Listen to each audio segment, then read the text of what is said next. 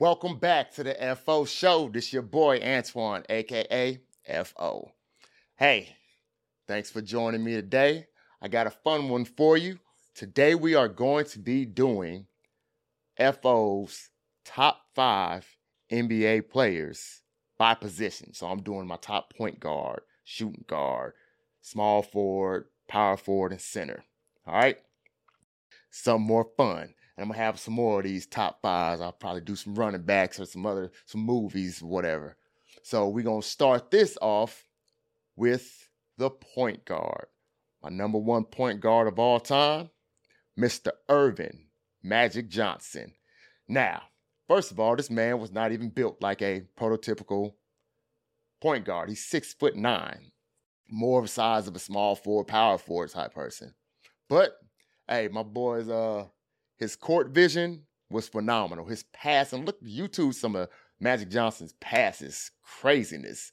And he was no like great scorer, but if you need some points, he could get them for you. He averaged 19.5 points a game, 11.2 assists per game, and 7.2 rebounds. So pretty solid.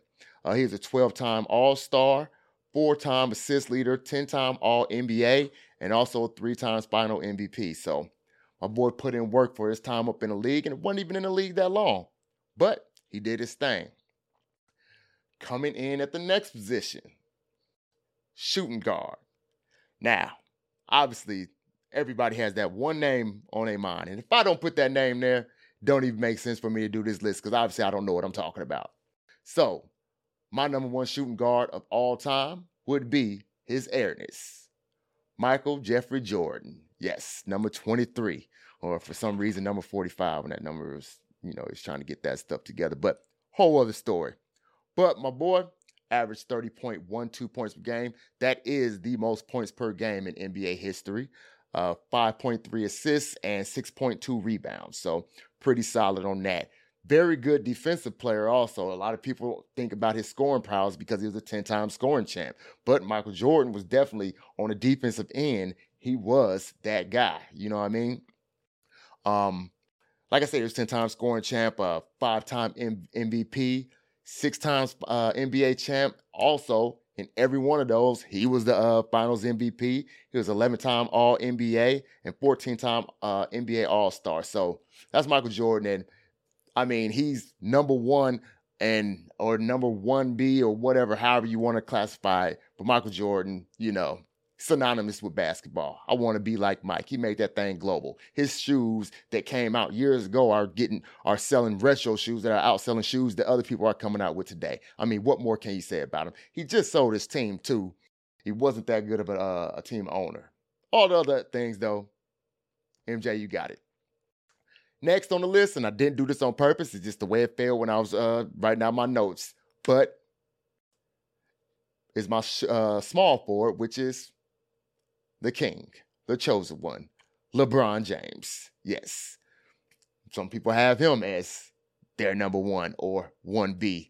A lot of times he's in that conversation, which I don't understand. Like a lot of people, they talk so much trash, but they're just arguing that he's right up under Michael Jordan. So he's the number 2 basketball player of all time, which, I mean, that's definitely nothing to sneeze at. But my boy averaged 27.2 points a game, 7.3 assists, and 7.5 rebounds. And just to let you know, if you don't, he just finished off his 20th season, so these stats are still active. He's the only active player on my list, so these stats can change a little bit. But also, this past year, in year 20, all of his stats really kind of took an uptick. I think he averaged like 28.9 points a game as a 38-year-old. Turned 39. Yeah. So LeBron James, he's a 19-time All-Star, 19-time All-NBA, 4-time MVP, Rookie of the Year, 4 times NBA Finals MVP, and 4-time NBA champ. So my boy has put in work. He does. If you try to make a GOAT conversation for him, he has a lot of things and stats and everything like that to back it up. So you can't just say that, that doesn't make sense. It can make a lot of sense because he has a lot of things and accolades and stats and all that stuff to back that up. Now, coming in at my power forward position, A lot of people thought his game was boring. A lot of people thought that it wasn't a very exciting brand of basketball watching the Spurs, but I'm taking my boy, Big Timmy Duncan, the big fundamental.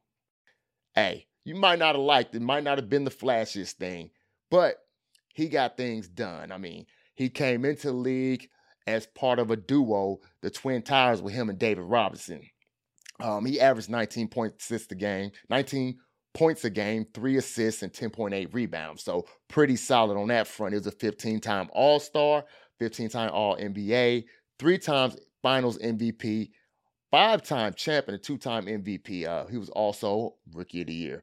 Tim Duncan, what can I say? I mean, the man, he went in there. It's like he cut all the fat off the game. You know what I'm saying? He went in there, did his job, did what he was supposed to do. Hey, that bank was dry when he got through with it because he used the hell out of that bank. So, hey, that's my boy. That's where I put him at. Moving right along to the center position. Now, this man is one of the most powerful NBA players that ever played.